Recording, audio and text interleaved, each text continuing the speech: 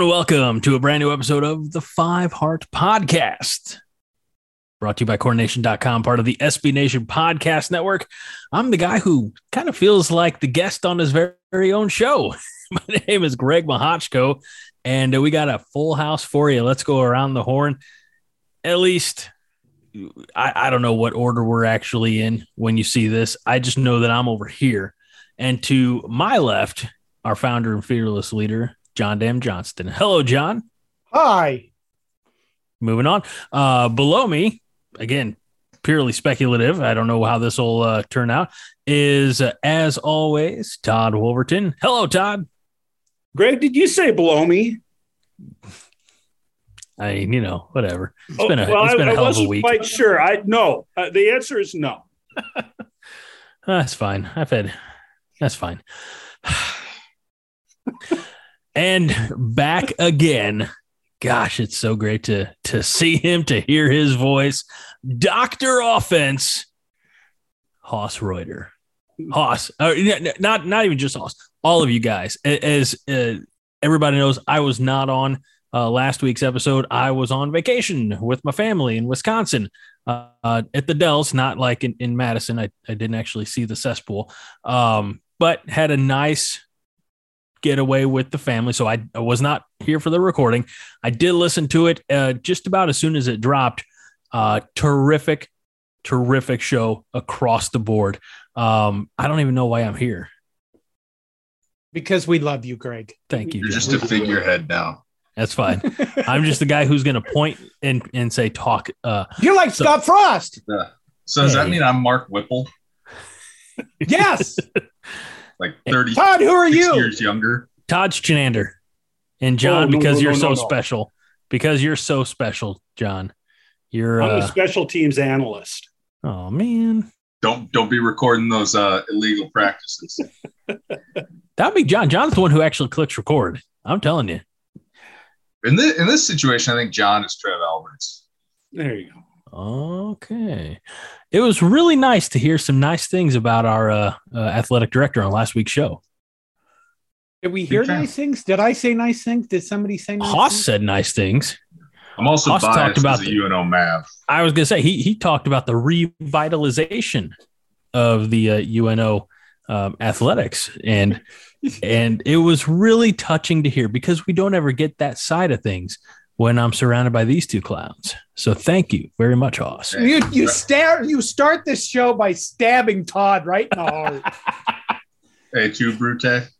He wants me to blow him, and then he stabs me. What happens when you deny me, you die.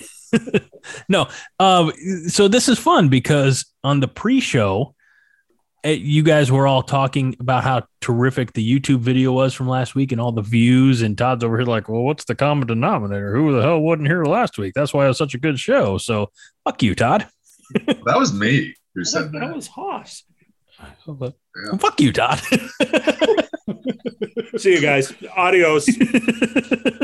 I can take a hint. No. Nobody better go anywhere. Good. I'm not the only one. I just have my water. I have water. H2O. Some of Tennessee's finest, Copenhagen. Hoss, do you remember the good old days when John used to drink on the show? Yeah, I also remember the good old days when I used to drink on the show, too. You remember the bad old days when we had to drink on the show? Oh, God. 2017, Nebraska, Penn State. Yep. I think I killed like a 6-pack of Coors Banquet Tall Boys during that 3-hour-long episode. We have had some marathons. Todd and John, I mean, I know you've listened to them, but you've never sat in for a recording that was as long as the football game. No, I don't think I could do that. And that came on the heels of I watched that game that day at a Friendsgiving, like a Thanksgiving get together with friends. So like I had been drinking beer and eating turkey and pumpkin pie all day long, came home and drank more beer and bitched about the game. I get to be on long Zoom meetings with developers and IT people, and I get done with those, and I honestly just have to go lay down. They're so exhausting. So I don't. That's why I kind of try to push us to be 45 minutes to an hour just because this is exhausting after a while. That's how my 3-hour grad classes on Zoom felt. I hated those, especially like 8 a.m. Just wake up and hop on Zoom. Not fun. Yeah. John, you should tell me what my wife tells me. You got a 10-minute window, otherwise I'm falling asleep. 3 times in that Tim Duncan. I can make an old man comment here, but well, John, let's talk about your Blue Chew. Well, you do have to time that correctly. It's a bizarre. It's not just like, hey, Mr. Happy's here and he's happy already. You know what I mean? Oh, look, the wind blows and you're standing up for salute. Getting old and having your heart broken. I mean, it has its, fucks up your life in a lot of ways. Okay, let's go to Nebraska football, you motherfucker. I was going to segue with perfect segue to talk about how Nebraska football has broken our hearts and lowered our expectations and, And there's some fucking people out there that think that a bowl game is good enough and Scott Frost needs more time. What the hell? Who are you people? There's people out there that 5 wins is good enough for them to give them another year. Have you guys gotten on Husker Twitter recently? It's not a great place. It's a terrifying place, man. Dissenting opinions not tolerated. And I which is unfortunate because that's how we are as a society. So I get it. It's a microscope on one. You'll get the same thing on any topic, like you'll get the same thing on politics, religion, Marvel versus DC movies, Vince McMahon, whatever is in the news. I mean, you'll always have there's no civil discourse, but we're not here to talk about that because we're not going to change anybody's minds. Really. Here's the thing. The dissenting opinions part doesn't bother me. It's the dishonesty with which it's carried out. The intellectual dishonesty. Yes. Yeah. The one thing that bothers me about the give him more time. And then you see these people going, well, we can't keep this carousel rotating coaches. You motherfuckers weren't for keeping Mike Riley around after 3 years. And you know that. I mean, he was essentially fired after 3 games. Yeah, don't give me this bullshit about more time and it takes more time and we can't keep rotating coaches because that's absolute bullshit. Well, I'm glad that's coming up because I wanted to. I don't know if I want to necessarily lead with it, but I wanted to get there. 20 years of different coaches. If you go back to, a few years prior, Frank Solich, whatnot, but I believe. Correct me if I'm wrong. Solich's last year was 2003. Yep, 3. Okay, so let's say the last 20 years, 2 of those coaches were ridden out of town, but they didn't have any Nebraska ties, and that's Bill Callahan and Mike Riley. Like Bo Pelini, you can say, but he was a defensive coordinator. He was here prior, and he was welcome. He was damn near begged to come back, and 9 and 10 wins were, I guess, the standard, but it was the sideline temperament, and it was blown out in big games, and I was getting to that too. The games that mattered the most were where the team as a whole, coaching staff included, kind of tucked their tails and looked like a scared puppy dog. But he was ridden out. Not, I think the excuse of the on the field performance was, well, I can't win the big one. We've plateaued. We should be competing for conference championships. I don't disagree with any of that, but really, I think he was ran out of town for his off the field. It wasn't on the field. Correct me if I'm wrong, but when we look at the last 20 years of Nebraska football, and Todd, we'll start with you because I feel like I've been picking on you a little this show, and I want to put my best foot forward. Todd, who would you say is your favorite? Not going to go necessarily best because but since this is a subjective question, who's your favorite Husker football coach of the last 20 years and why?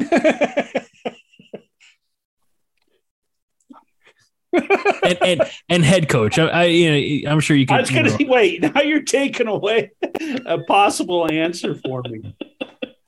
Sorry. So you can't say Barney Cotton. I'm sorry. No. Okay. So Bo Pelini, he would be my favorite Husker coach in the last 20 years. I wasn't one of those people that turned on Bo. I was very frustrated, in some of those big games, but I kept thinking at some point in time, they'll get it figured out. And I understand his recruiting wasn't the greatest. But I thought in the back of my mind, when this guy starts pulling in players that can compete, from a physical standpoint in the Big Ten Conference, he'll right this ship. They'll be okay. But I couldn't defend him with the off-field stuff that happened. I mean, he shot himself in both feet, and they didn't have any choice. I mean, that's kind of like death by cop, suicide by cop, or whatever you want to call it. I mean, he had to go. But, I publicly said I was okay with Mike Riley coming on. I thought he was a pretty good coach. Never had high number of wins, but I thought that had more to do with, the fact that he was on, at Cal Berkeley and places like that, and I thought he was going to be the guy that could get it done. But no, I'd say Bo Pelini. He's my favorite in the last 20 years. I will go around the entire table, but I want to ask if you, and I know we all look back at the move to the Big Ten and say it was the best move, from the financial standpoint. But do you think, and Todd, this is again addressed solely to you, do you think that moving to the Big Ten, not to say it was like the final nail in the coffin, but man, it didn't do Bo and his style, his schemes, it didn't do him any favors? Well, Bo's schemes worked very well against, the basketball on turf offenses that, were showing up and dominating the Big 12 conference at that time. I think what kind of surprised me, and I'm not a Division I head football coach, but what kind of surprised me is that Bo didn't start recruiting with an eye towards going to the Big Ten. I mean, he really didn't change, in my opinion, the type of players that he was bringing on board, because he's going to win today, win today. And I guess we are in a win today mentality, and we were back then too. So, it's kind of a damned if you do, damned if you don't thing. Final nail in the coffin, I still think that had Bo not melted down and just absolutely, felt like it was him and his team against the world, I think they could have had success. I want to touch on that recruiting statement very briefly. Correct me if I'm wrong. We're given about 1 year, right? 1 year's notice from the announcement that we're moving to the Big Ten to the actual move, correct? I don't recall. I thought it was more than a year, but I could be wrong there too. Yeah, it was 1 year. We announced July 1st. Well, which you really can't prepare then. Yeah. I mean, and that's the tough. I mean, you have to change your entire recruiting philosophy over the course of one football season. And so I'm not defending Bo. But he wouldn't change. He wouldn't change. That's just the bottom line. Even when we were moved to the Big Ten. Yeah. Yeah. He didn't change his defense. He claimed all the time that he didn't have to change his defense. His defense was fine. And then Melvin Gordon would go for 409 yards in 3 quarters. So, I think Melvin Gordon just scored on Nebraska again, actually. Yeah.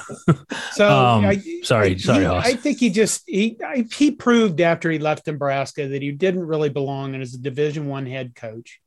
He didn't have the mentality for it. I know Hoss wants to stay up. Go ahead, Hoss. I was going to say, I think the biggest critique I would have against Bo's recruiting leading into joining the Big Ten would be not capitalizing on Ndamukong Suh's superstardom and going out and getting, he should have had every 5-star defensive lineman lined up, knocking on the door, wanting to come play here. Instead, it's, Thad Randall was a serviceable defensive tackle, but he was nowhere near a superstar. We had such bad depth problems by year 2 in the Big Ten that we were starting a 260-pound Cam Meredith at 3 technique against Wisconsin in the Big Ten championship game. And so, like, as Todd pointed out, having a year to recruit to a different style of play you're going to see in a conference, that's really no fault of Bo's, but he should have been more proactive in terms of, parlaying Sue's success into getting all the big-time defensive linemen to come here. And also the game offensive football passed his defense by. And I think the biggest evidence of that would be we went out to UCLA in 2012 and Noel Mazzoni just tuned up Bo's defense like a fiddle. I mean, I remember watching that game at a bar and just like wishing I had a notebook with me, as pissed off as I was about the game, to take notes about UCLA's offense. So it's a lot of different factors: the recruiting, the off-field issues, offensive football evolving at such a high rate, pace in that time frame. But if I was going to pick a favorite Husker coach the past 20 years, it's not popular, but I'd say Bill Callahan. He modernized Nebraska. He brought us out of the Stone Age. What? We recruited better than we ever had. I mean, he was an offensive line guy. Those offensive lines were actually really solid under Callahan. Put a lot of guys in the NFL that played for a long time. He really, we majored in inside and outside zone. And it's just a shame, couldn't get together. I mean, you can blame Sam Keller. You can blame Callahan calling Osborne a crusty old fuck, behind the scenes, blame him on whatever you want. But the man did modernize Nebraska football, brought us out into the 21st century of big time college football. And he could recruit his ass off. Yeah. I mean, we've never gotten back to that level of recruiting. Again, a problem with leadership. Yep. And honestly, I bet he took the job thinking, I'll be there 3, 4 years, turn him around, being respectable, bring him into the 21st century, bounce back to the NFL. Yeah. But he was a guy that he knew what he was talking about. He wasn't a fraud of a coach. It just didn't work out here. I'd say that his biggest flaw was when the shit hit the fan, he hid. Yeah. And he deflected and he hid. You know what I mean? I always think, when I think of Bill Callahan, I think of a customer site I worked at where there was a woman it was a marketing company, and there was a woman who would just disappear and we couldn't find her. And then one day we found her and she was underneath her desk, and she had literally gone underneath her desk and pulled her chair in to make it look like she wasn't there. Damn. And she couldn't handle the stress of the job, and she just couldn't quit. She couldn't do anything. And then whenever I think of Bill Callahan, I think of that's how he handled the pressure of being the head coach at Nebraska. He just kind of disappeared when it came to leadership.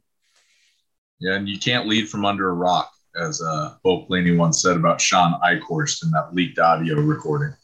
He said many things, but we're not going to repeat those on there. Actually, that's a pretty profound thing that he said. Yeah. Like, when I remember hearing it, even then, I wasn't a Bo guy there at the end, but when that came out and he said that, I was like, he is right. You can't lead from under a rock. And we kind of saw that in 2017 leading up to Eichhorst's firing. He deflected a lot. He insulated himself with, you remember all the stories about how many lawyers and administrators he hired in the AD, he just tried to insulate himself. And that bunker mentality, it's a losing mentality. Just ask Adolf Hitler. Bunker mentality doesn't work. The problem about Eichhorst, I think the mistake that Eichhorst made was that he didn't let Bo coach one more season. He fired him at 9-3, and now we look back and we go, he could have been better. And the reality is I think at the end, when he was fired, his next recruiting class had shit tons of depth chart problems. He hated recruiting. And honestly, our fan base, between him dealing with Eichhorst and dealing with us as a fan base, I think he was exhausted with all of it, and I think the next season he probably would have had a losing record. And then because when you think about all the talent he would have lost from 14 to 15, I mean, Amir Abdullah, Kenny Bell, Randy Gregory, all those guys gone. And Yeah, I mean, like No Mike replacements. Riley inherited a ticking time bomb of a depth chart. Yeah. And now we come to Scott Frost. Is that where you're going, Greg? Is that where you're going? Are you going to Scott Frost? Are you? I was going to ask you, John. John, John, gonna who's ask your favorite? John, who's your Frank- favorite coach, Husker Frank coach? for the Solich. last- Well, tell us why, Shoots. Well, Who's he won? because he was a Husker man. He was a Nebraska guy. He was Tom Osborne's buddy. And he was doomed. Frank was doomed Oh, yeah. the moment Tom said hire him. Because following a legend, I mean, that'd be like me going on stage after Bill Burr. You know what I mean? I'm going to go on stage and people are going to look at me and go, Bill Burr, who are you? Oh, I think you're I know funny. you look ranty, but you suck. Doesn't matter if I was really good that night. Just do your whole get drunk and get mad at people online. But Frank was screwed. He really was. He was going to get fired because he wasn't Tom Osborne. Sooner or later, and I think the quality of the program dropped. But He was in a no-win position he was because as close as they came, you look at like 2001, as close as they came to replicating that success of the 90s, not all the pieces were there. And there had to be for lack of better term, there had to be a scapegoat. When you look at 2002, 2003, it's... Don't get blown out by Kansas State. I'm sorry. I mean, that's simple. Okay, and I don't... That's fine. I'm not disputing that. Sorry, I just But- want to flip you some shit. That's fine. I can take it. I got thick skin. How many is it just because it was Kansas State? Because how many times did Bo get blown out and had a lot of opportunity after that? Same reason why I had the issue with blowouts. I mean, like, granted, I was 13 years old in 2003, so I didn't know my ass from a hole in the ground, except for the fact that I liked football. But like, when you position yourself as always acting superior to Kansas State, and then they just kick your ass 2 years. Actually, I think it was 3 years in a row, 02, 03, 04. And they're pulling guys that you want, i.e. Darren Sproles, L. Roberson, guys like that. Like, you got a problem. Somebody's coming into your backyard. I mean, and, they're kicking your ass. That, and I think Frank as a play caller just was not dynamic like Osborne was. Just didn't quite mix it up enough to keep it interesting. He just didn't have and again, I'm gonna go into like educational psychology. T.O. having a doctorate in that. No, that's good because my that's some of understanding the stuff that Todd last week asked a question that I didn't ask 2 weeks ago. Where the hell you been? What were you doing? What the hell did that mean? This question that I should ask when you came back. So I was tickled that Todd asked those questions. Todd, well done, sir. But that's great. Yeah, no, give us that perspective of it, because what I learned last week on the show from not being here is that Tom had just a completely different approach to coaching. So tell us about that. Yeah, his approach to coaching was, from a teaching standpoint, it was equip players at each position with the knowledge, skills, and abilities to go out there and do their job, to execute. And he broke it down. I've seen some of the old position manuals where it breaks down step by step in like a task analysis of what you're supposed to do on a specific block if you're an offensive lineman, or what the quarterback's reading, when he gets to the line of scrimmage, the steps for a running back on an outside zone versus an inside zone or a counter play. And so, not leaving any detail out, he started from the smallest details so everybody had a strong foundation of what to do. And then from the other side, if you're the defense going up against his offense, it's a 3-term contingency. Like, he has answers for everything. So, like, they're going to show, if we're going to run outside zone, might be a handoff, a stretch handoff to the back. Next play, it could be a pitch, might be an option play next. Later in his career, it might be a quarterback run, just a lead run out to the perimeter. But he's showing the defense things that look alike And then when they start really anticipating it, that antecedent, they're seeing it and they want to go after it. He hits them with something that looks the same, but it's completely different. So a play action pass or a counter offer, or giving it to the fullback on the belly option, on the belly trap instead of just running the belly option. So when you put all those things together, like preparing your athletes to go out there and execute, and then forcing the defense to just have to prepare throughout the week to defend just the sheer volume of scheme that we ran. I mean, we had very simple blocking schemes. We had just tons of plays off of, 7 blocking schemes like John or Todd pointed out last week. I can't remember which one it was. I don't think we talked about that on the show. Yeah.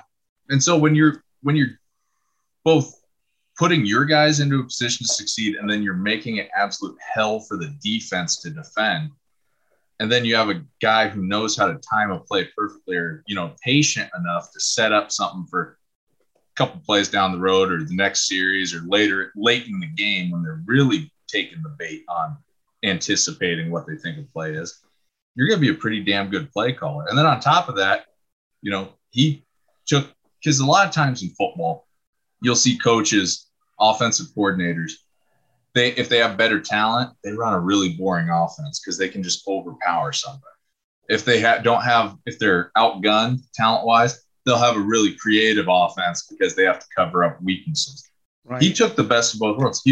We had supreme talent whether it's through recruiting or just strength and conditioning, development, and the teaching on the field, and paired it with an offense that was held to defend. And so, that's what I love about Steve Sarkisian when he was at Alabama as the OC. It would have been easy for them just to roll out there and run inside zone, couple RPOs, couple of deep passes. But no, they used different motions. They made everything look the same and then built off of that. So Ohio State in the national championship game that year, they're having to communicate their coverage checks on the fly when they got all these motions going on, whether it's orbit or rocket or return motions. They don't know up from down. Like watching Werner, the safety nickel linebacker type for Ohio State, watching him try to chase down the Alabama receivers. He had no idea what he was doing. And then you see him in Big Ten play, and, he was everywhere. He was a tackling machine. So I love coaches that don't just rely on overpowering people. I want to, and Todd, John, jump in if you have a thought, but going back just a minute or two to what you were talking about as far as setting something up now for next series, next quarter, later in the game. I feel like in today's game of football, there's so much impatience. Like, we got to hit that home run. I know it's a baseball analogy, but we got to get that Hail Mary. We got to score now. We got to build up there's no chipping away, is that kind of what you're talking about as far as some of that classic 90s offensive play calling? Chipping away using the constraint theory of play calling. Okay, we're running this. It looks like this. Next series, we're going to run this. You need to explain what a constraint play is. Constraint is just sounds like, the name constraint. You're constraining the defense with what you're doing. So if you're going to run belly trap with the play side guard just kicking out the defensive end, the fullback running underneath that trap block, maybe next series you're going to run belly option where it looks the same. It starts saying quarterback puts it in the belly of the fullback, play side guard pulls, but instead of kicking out the defensive end, he wraps him or log blocks him to seal him off from the perimeter. And we're going outside instead of going inside. So a simple piece of that would have been last year's Illinois game when they sold out against the run so much. One fucking counter play, and we win the game. One counter play any counter plays. The play I was just describing, the play side guard kicking out. During that game, I was sitting there going, if they're going to line up that wide, just run right inside them. Pull a play side guard, kick them out. We have the play in our offense. We ran it, probably 40 times last year. And that's what's frustrating. But to bring up back to Greg's point about chipping the ball down the field, driving. That's one thing I like about Whipple's offense. It wasn't a lot of chunk plays last year they had. They drove between the 20s, and when they got to the red zone, they got points. They didn't come away, empty-handed. It wasn't like Garrett Nelson's awesome, colorful explanation of what it felt like to lose games last year, talking to a girl at the bar, and at the end, her boyfriend comes and takes her home. That's what like coming up empty-handed in the red zone. You don't score. But double entendre there. You're saying this too, and I don't disagree with any of it. But one of the quotes that has been in the paper from Frost from his time at media days was something along the lines of, "I don't mind having a running play take a loss if on 2 other plays we're blowing off the ball and we're getting big yards." And I'm not even actually sure what that really means, but Frost has made it clear he wants to hit the home runs. I mean, he's going for the home run a lot. And, I'm still a little bit concerned, how these philosophies, how these mentalities between him and Whipple are going to merge a little bit here. He also said that he wasn't going to keep his hands completely off the offense. So, I wonder what it's going to be like if we've lost a couple of games and things are, the wagons are circled up, and is he going to, grab the play calling duties back? Because I'm with Todd here. Like there's kind of a little bit of a dissonance between what Whipple's offense shows and what Frost is saying. And the other thing too, and I couldn't stand him, but, Hayden Fry, he owned the statement, scratch where it itches. Well, hell, Tom Osborne was scratching where it itches, his entire career. And that's one of the things that kind of concerns me a little bit about what we've seen with some of the play calling is I think that's how you grind things out. That's how you sustain drives. You identify those weaknesses and you attack those weaknesses in different. That's why Wisconsin, will just do what they do over and over and over again. Purdue does it in the passing game too. They'll find a slow outside linebacker and they will exploit him. Yep. And Minnesota has the slant. I saw on media days the other day after I got over how weird PJ Fleck looks after his plastic surgery. He looks like a serial killer. I can't believe Minnesota won 9 games last year. Yeah. And I was sitting there and I was like, I would kill to win 9 games. I hate losing to Minnesota. I know I said that last week, but that one really just gnaws at me. You remember a couple of years ago when we were having various conversations, or they might have been on, Corn Nation, and some of the back and forth between some of the regulars there, ranking the Big Ten coaches. And almost to a person, everybody was ranking Scott Frost above PJ Fleck. We got the superior coach. And God damn, it's hard to swallow that is not a reality at this point in time. He's a good coach, as nauseating as he is with his peppiness and sprinting down the sidelines at the end of the quarter and, doing the ski you ma chant in between quarters and all that. Greg, are you okay? You look like you're trying to take a dump. I was. No, I was looking up this PJ Fleck plastic surgery thing. I didn't know anything about that. Oh my God. It's not the same person. He literally used to look like a kind of like a clown used car salesman. Mm-hmm. Now he looks like a fucking serial killer. Yeah. He does. He looks like we're going to see a little elf or something. To borrow a phrase from The Sopranos, those eyes are like Manson lamps, just wide open. He looked like, and this was my first thought from the first picture that I saw before I clicked it and saw like the bigger version of it. But my first reaction was he looks like a short, bald Joel McHale. Or that Rob Corddry, that actor? Yes. From the show Ballers. That's what I know him from. It's a great show. Or Children's Hospital, which was on Adult Swim years ago. Anyway, all right. So I think that concludes our. I want to say one other thing about Dr. Tom's approach. This is for anybody or all of you in no particular. How helpful was it that he had one of the best defensive coordinators of all time? Oh, very helpful. Very helpful. And how helpful was it that he had, and I hate you both, John and Todd, because no, I'm sorry, not John and Hoss. I love you, Todd. Clearly from the beginning of the show. Yes, I propositions. Guess. A little bit much here. But he had one of the best offensive line coaches of all time, and you guys have the book, and you're both unwilling to share it with me. I will never let that might get buried with me. You can't take it with you, Hoss. You can't take it with you. Will. Hey, I found that thing for $3 at Half Price Books, still in the cellophane, and I could not get to the register fast enough. Like, I was almost convinced someone was going to come and rip it out of my hand, so I was like this with it. Dude, that thing was going for like $700 on Amazon. Yeah, and then I find it brand new.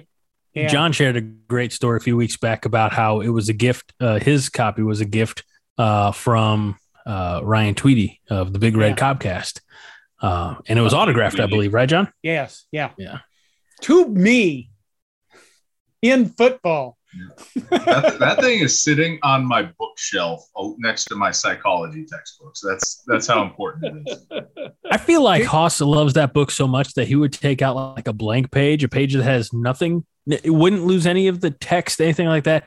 But he would rip out a page that listen and give it to some artisan who would work it, cover it with epoxy so that he could give that to his future Mrs. Hoss as an engagement ring. No, I don't like to conflate football and women together, you know. Okay. I keep those things very separate. Very wise. Very, very smart. Well, it's the only one of us that's single Yep. or unmarried, I should say. Greg, I'll make a deal with you. If I ever find a copy of that book at a half-price bookstore, I will send it to you. Yeah. How about we do this? If you ever find a copy of that book, regardless, you buy it. I'll buy your copy off of you for $3, and then we'll be good. Let me put this way: like when I read, I'm a big not when I'm reading fiction, I don't underline stuff. So I'm reading fiction; it's just for enjoyment. But like when I'm reading nonfiction books, whether it's textbooks, technical stuff, I'm a big underliner and I'll write on the pages, take notes. And that book, I will not do that. Like I absolutely refuse to do that. Yep. If I'm reading from it and I'm taking notes from it, like it will be on a separate piece of paper. Let's go back to that though. I mean, the thing that always gets me about the Tom Osborne and his coaches thing is that everybody knows that Tom Osborne didn't raise his voice. He didn't swear. Everybody else around him did. Yeah, they did. I mean, Charlie McBride and Milt Tenneper, if you go back and I look at the book that Paul Koch wrote that I'm going to do a YouTube video about, I mean, it's very clear that both of those guys were just the meanest, nastiest sons of bitches that ever lived. So it's not just you have a head coach, though he has to have his coaches underneath him. In a way, like a mob boss, I guess. They don't all have to share the same personality. The generals in a military, organization, generals typically going to be more even keeled, and it's the, lieutenants and non-commissioned officers who are out there as the ass kickers. I encourage anybody, we don't typically have a lot of guests on the Five Heart podcast, but go to whatever podcast service you like the most, type in Big Red Cobcast, because they actually sat down more than once with Charlie McBride, and I believe early on with Milt Tenneper as well. So give those old episodes a listen. They're a lot of fun, and everybody but me is going to remember the name of the sports psychologist from the 90s. Stark. He was a guest on there as well. I mean, these are really good conversations that, I think partly because I'm not at all giving myself more credit than I deserve, but as like the kind of more often than not host of the Five Heart podcast with my work schedule and the kids, like we don't start recording until 8:30 at night or 9 o'clock. And not too many guests would want to be like, yeah, let me clear out my Wednesday night. And, you know, when I could be watching CSI reruns with my wife, you know, so we don't have the working man's podcast for the people by the people. That's right. Yes, John. Jack Stark, you know, the strength and conditioning people, the two coaches that we just named, all those people came together to build championship game winning teams. And I'm not just talking about national titles. I don't remember how many conference titles Tom Osborne won off the top of my head, but he always had a shot. I don't remember any years he really wasn't in the running for competing for the Big 12 or the Big 8 conference title. And now we have a coaching staff that in 4 years can't manage to beat Iowa, can't manage to beat Minnesota, can't beat Purdue, goes back and forth with Northwestern. I'm missing the fourth one. Wisconsin, we haven't beat Iowa. Wisconsin. Illinois. We can't. This isn't about. But when we started this, there's people that say he needs more time. He's not even coming close to beating a shitty division full of people. That's the thing when a lot of people around Omaha, you know, none of you guys are in the Omaha area, but the people that I know, it's always, it took Tom Osborne 21 years to get to that point. And I always be like 21 years, and he was losing to elite Oklahoma teams, elite West Coast schools, Penn State, Colorado when they got really good under McCartney. We can't even beat fucking Lovie Smith's Illinois team a week before Thanksgiving in 2020. We get housed at home, 41-23. We can't even beat Illinois with a first-year head coach. It didn't take 20 years for Tom to start winning. Yeah, that's like saying if people said that, it'd be like, did it take him 20 years to go to a bowl game? Right. And that's kind of the thing. You know, I guess you look at him at media days. I didn't watch it. I saw the Twitter reactions to it. People said that he was very kind of gruff or very abrupt and stuff like that. And Tom Chattel wrote back-to-back articles. He kind of went, what? I think in the first one, he's like hitting the sauce there, you know. I don't know what the hell he's doing. But in the first one, he's like, yeah, Scott Frost didn't take this seriously. And then the next one was a complete 180 degrees then. You're like, what the hell are you even writing now? So I didn't really get what he was getting on about. But you know, I don't blame him for pointing out like there was no bravado this year, because Frost came in with a lot of bravado and, you know, swagger, for lack of a better term. And when he said, you know, we hope the Big Ten has to adjust to us. Yeah, hell yeah, I was excited. I was ready to run through a brick wall when he said that. I remember that. 2018, it looked like that was what was going to happen. We put up 500 yards of offense in 7-8 straight games. You know, we were really clicking by the end of the year. But, you know, he got humbled. And, you know, I'd like to, if he was going to turn it around, I'd like to say, oh, well, you know, he got humbled and he's going with a, you know, speak softly and carry a big stick approach. But the past 4 seasons prove that, you know, I don't think it's going to get done. Yeah. You know, people have analyzed, and people are going to continue to analyze, you know, Scott Frost's quote unquote performance, you know, at media days. And, you know, once he started answering questions, I don't, you know, I'm not disappointed in any of his answers. You know, I'm not going to tear apart. I think he answered questions. So I just found it very strange that he's the first guy up and he just stands at the podium.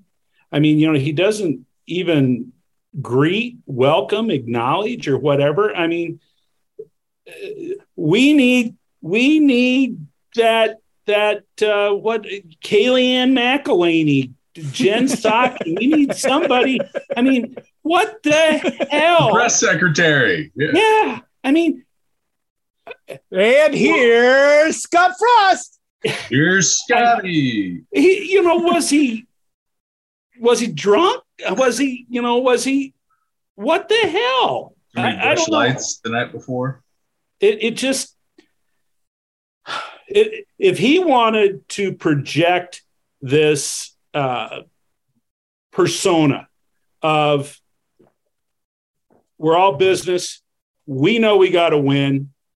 That's what we're focused on. I mean, if he wanted to, leave the swagger at home, whatever, if that's what he wanted to project, I'm all for that. Be humble. But geez, he looked like a dork, You can be humble and still be polished and have an opening statement. Hey, good morning. Glad to be here. Glad to be here. Looking forward to the season. I'm not going to give any speeches. Let's just get to your questions, and I'll be respectful of your time and answer them to the best of my ability. Something.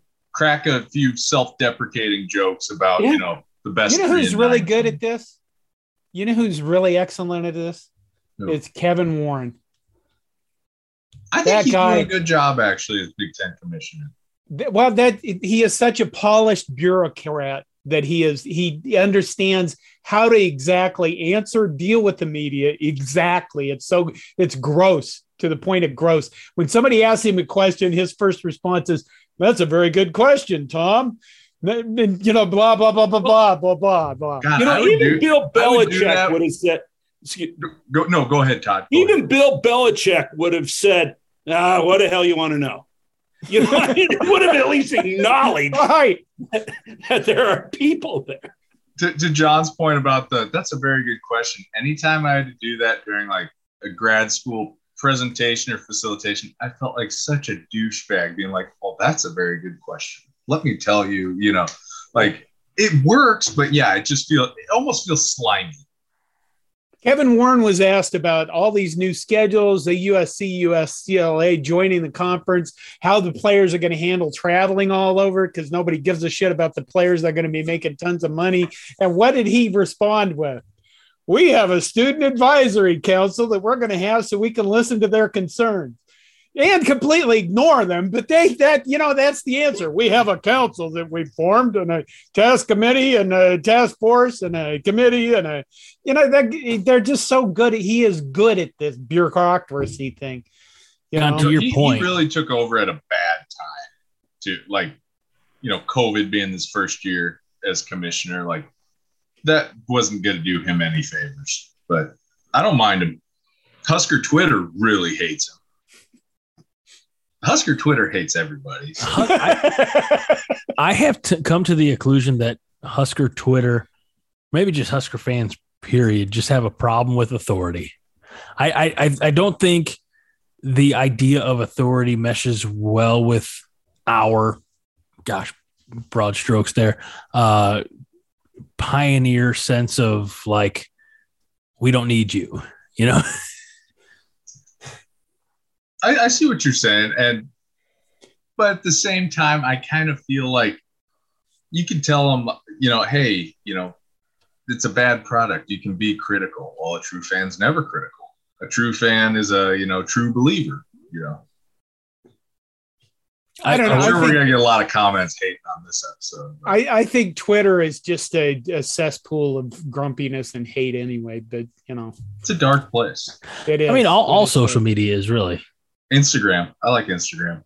While we're there, can we shine a light on a fellow coronationer? Okay. Of course. Our guest our listener of the week. Is it your buddy Josh? It's not. I meant a fellow contributor to Coordination. On Instagram, Nate Meets World. It's our very old Nathaniel Perlow who travels, and I think right now he's down in South or Central America. And just follow if you want to see the world from the comfort of your mobile device. Throw him a follow and just check it out. Nate Meets World. I think it's like a combination of like Lowell Thomas, Anthony Bourdain, and Ernest Hemingway all rolled into one. That is lofty praise. I mean, seriously, like I've followed him on Instagram since I first started contributing to Coordination. I'm like, damn, I wish I could travel like that. Yeah. I started following him on Instagram about an hour ago, and I haven't regretted it for a second. We were oddly enough, folks. We were going to talk about the quarterback room this episode, and I don't think we're going to get there, but that's okay. I want to touch on one thing. It's not like a point of contention. I don't want to start a debate, but I know that Logan Smothers got brought up last week when you're talking about the Michael Whipple offense, and how I think it was reported that Casey Thompson took the first snap of fall camp, and that's important. But Logan Smothers, and I think Todd, I don't say this to throw you under the bus. You said, it'd be great, because I think that the communal opinion was, he'd be great in, if you're going to do an RPO or more option, because he is quick footed. He'd be great, pardon the pun, option in a package like that. This is more of a question. Again, I'm not trying to stir a debate, but if you're the defense and you see a guy coming in for, maybe you have a little film so he can do X, and there's a little film on Logan after the Iowa game. Does that not just make it that much easier for you in defensive play call? Anybody can answer. The first time, long time listener, first time caller. I'll hang up and listen. No. No, it doesn't, because, well, number one, we have if you're talking right now specifically about having a new offensive coordinator or Nebraska situation, I still think they're going to be running everything is a lot different than it was the year before. But I mean, think about having a game plan. Let's go to the NFL. I mean, how would you game plan and how for Aaron Rodgers differently than you would for Mahomes, for Joe Burrow? I mean, you're looking at quarterbacks that can, take off and run and cause disruption that way versus quarterbacks that, like Burrow. I don't think Burrow's known for, or Rodgers really. They're going to stay in the pocket and move around a lot. They can extend plays, but your defense is predicated on probably them as a player. I'm just making this shit up as I'm going. I think when Logan Smothers comes in the game, I don't think he's that much different than Chubba Purdy or Casey Thompson, honestly. Just because we have film on him. I think all three of those quarterbacks to a certain degree are going to be mobile running quarterbacks. They may not run the option, all three of them, because you're probably going to be willing to sacrifice Logan Smothers a lot more than you are Casey Thompson.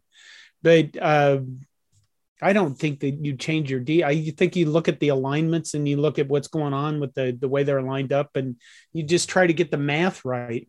At least that's where I think the college is.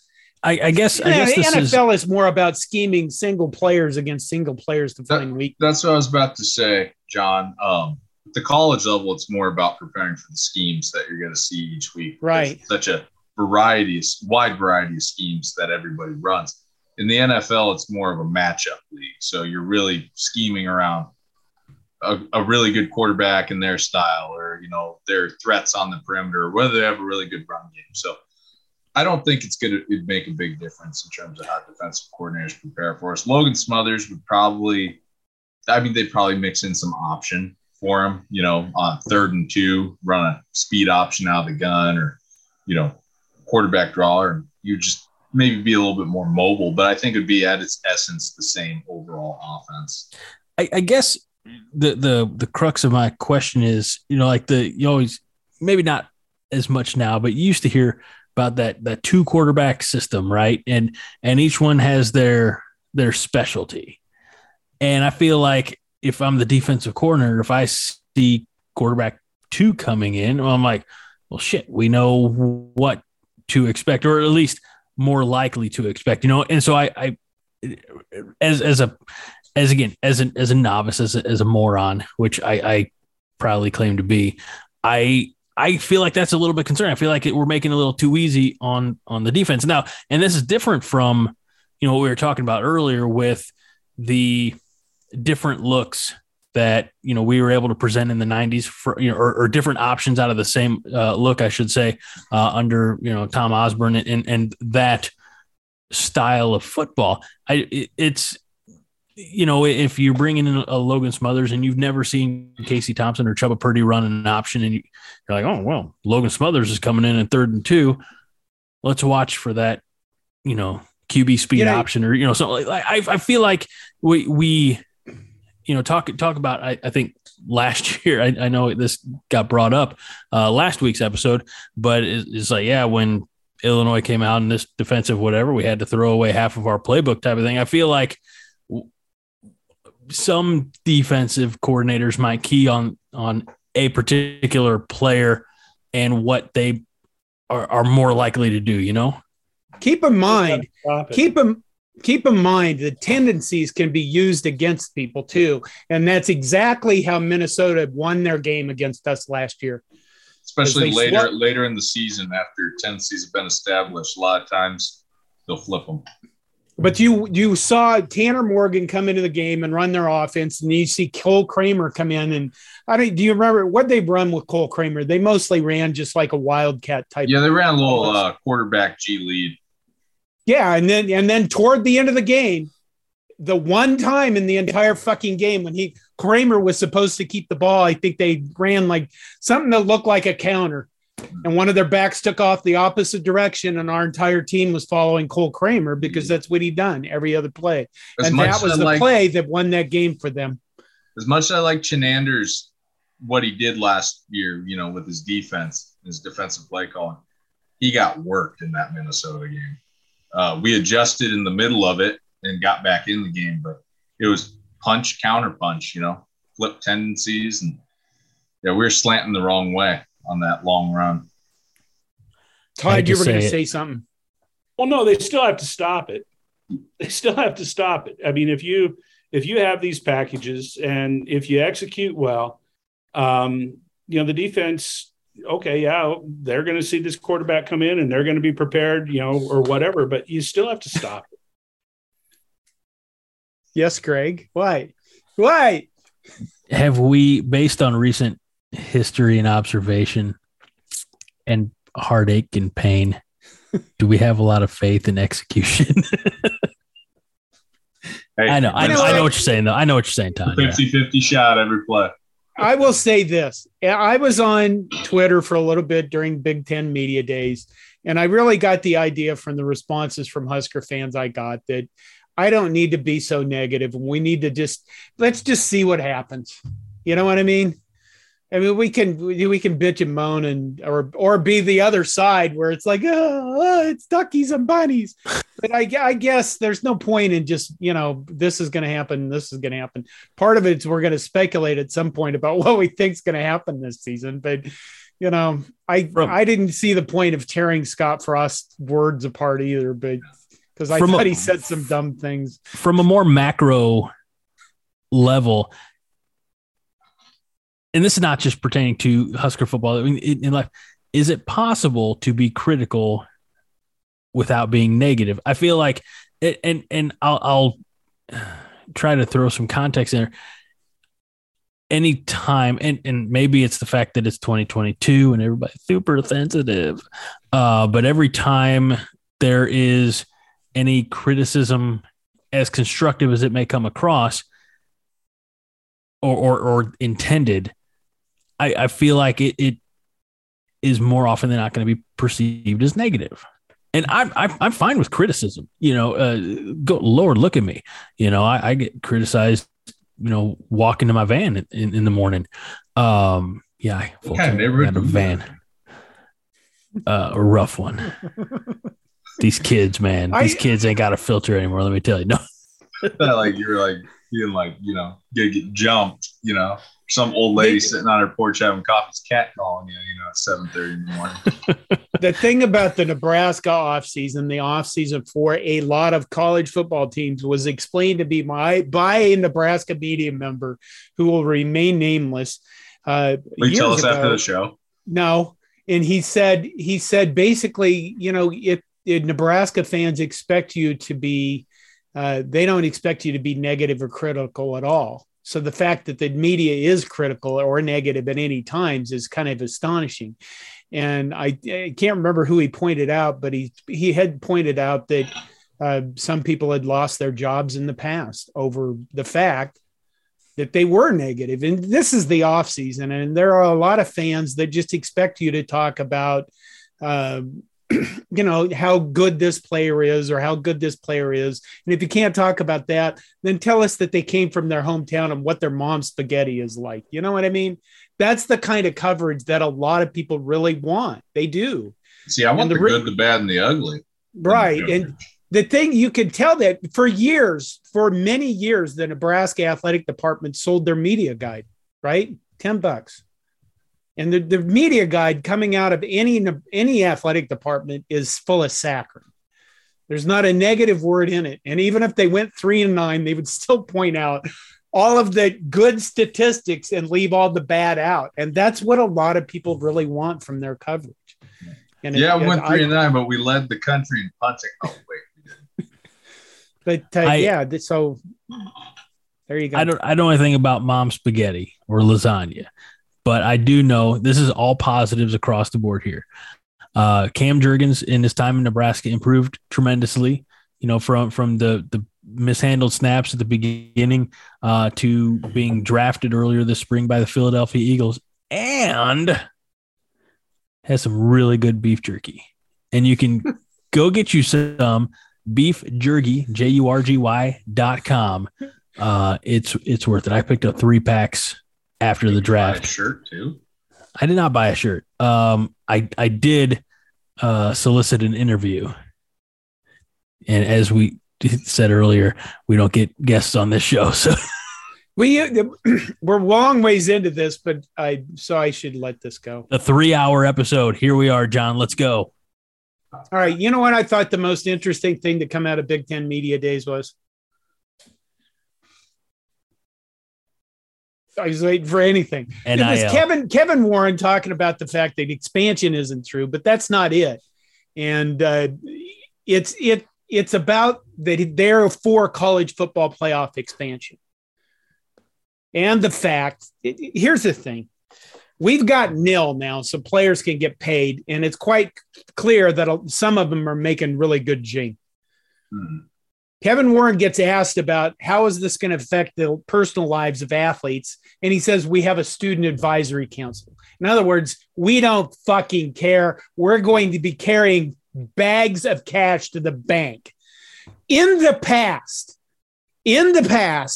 CEOs of universities, some of them somewhere would have stood up and said, this is wrong. They are students. This is not the part of the academic mission of our university is not to create a professional fucking football league.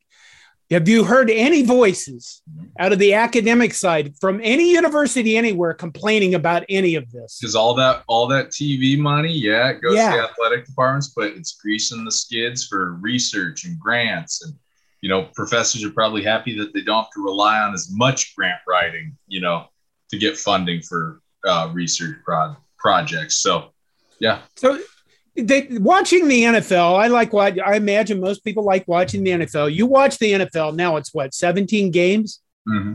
And you get to the playoffs, and it's not always the best team that's going to win. Not because of the playing, but because they're the fucking team whose players survived the carnage that is playing in the NFL.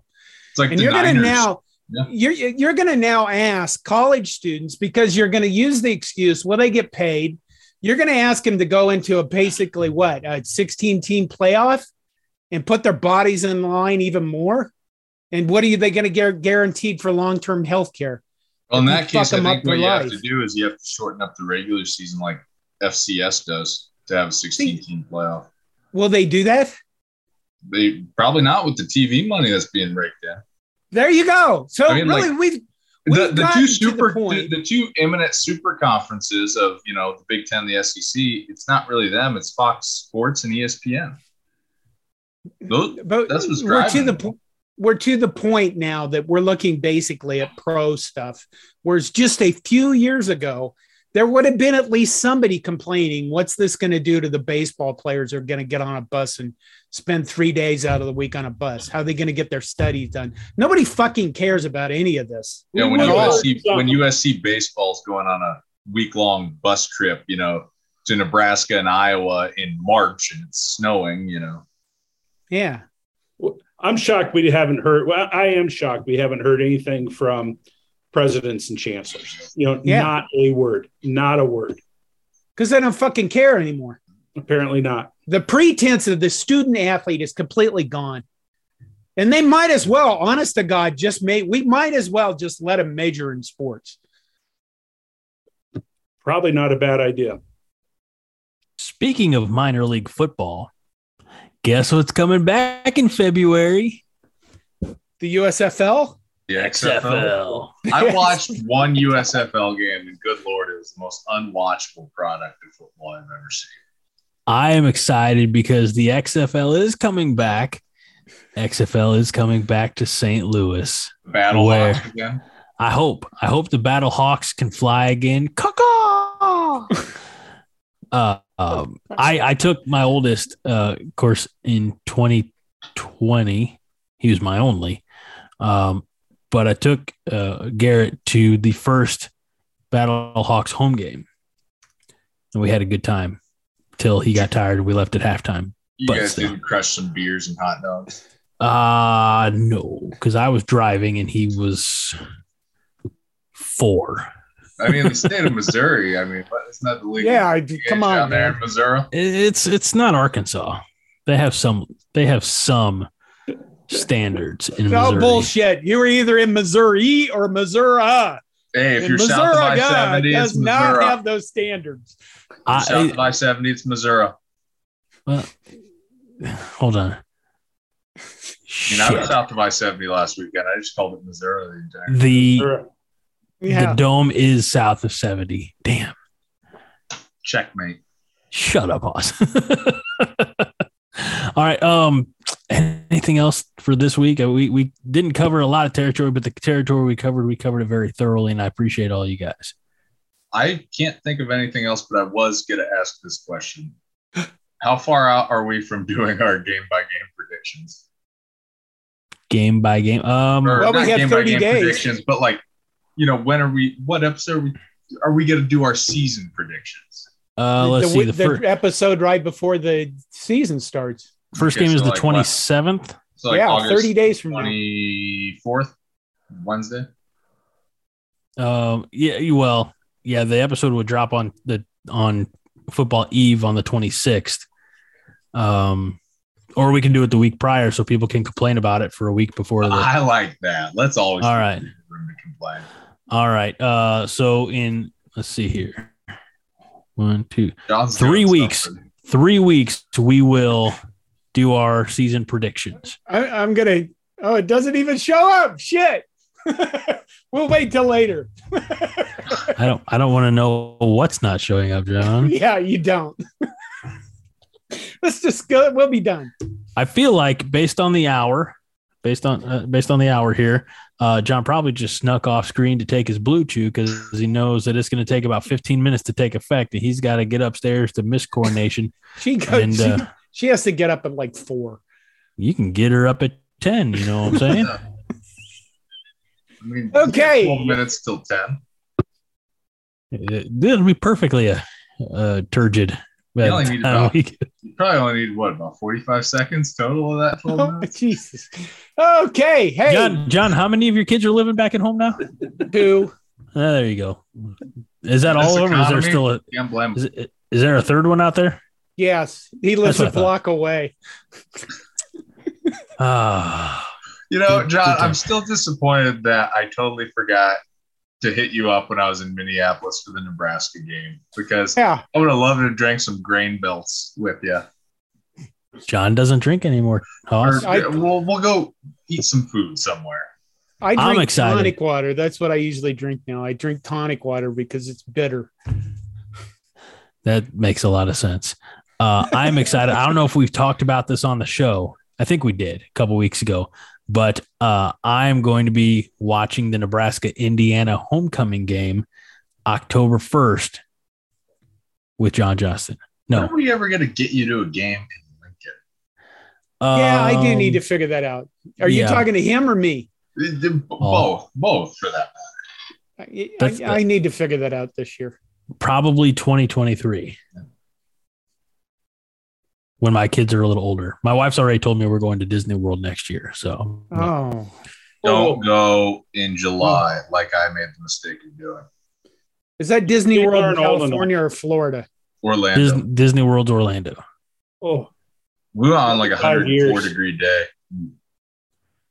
They're not tall enough to be going to good rides. This is what I've been told. Hopefully, The decision in a was fanny made. pack. I had a fanny pack when I went to a Disney World in 1991. I gotta say this: when I was at the Lake of the Ozarks over the weekend, one of my friends had a fanny pack, like one of the cross strap ones that we all put our phones and wallets in. I ordered one off Amazon when I got home. I was like, "It's brilliant! It's brilliant!" I'm not like sitting there going, "Oh, am I gonna jump in the water with my phone in my pocket?" Which I have done before. So yeah, I'm not hating on the fanny pack at all anymore.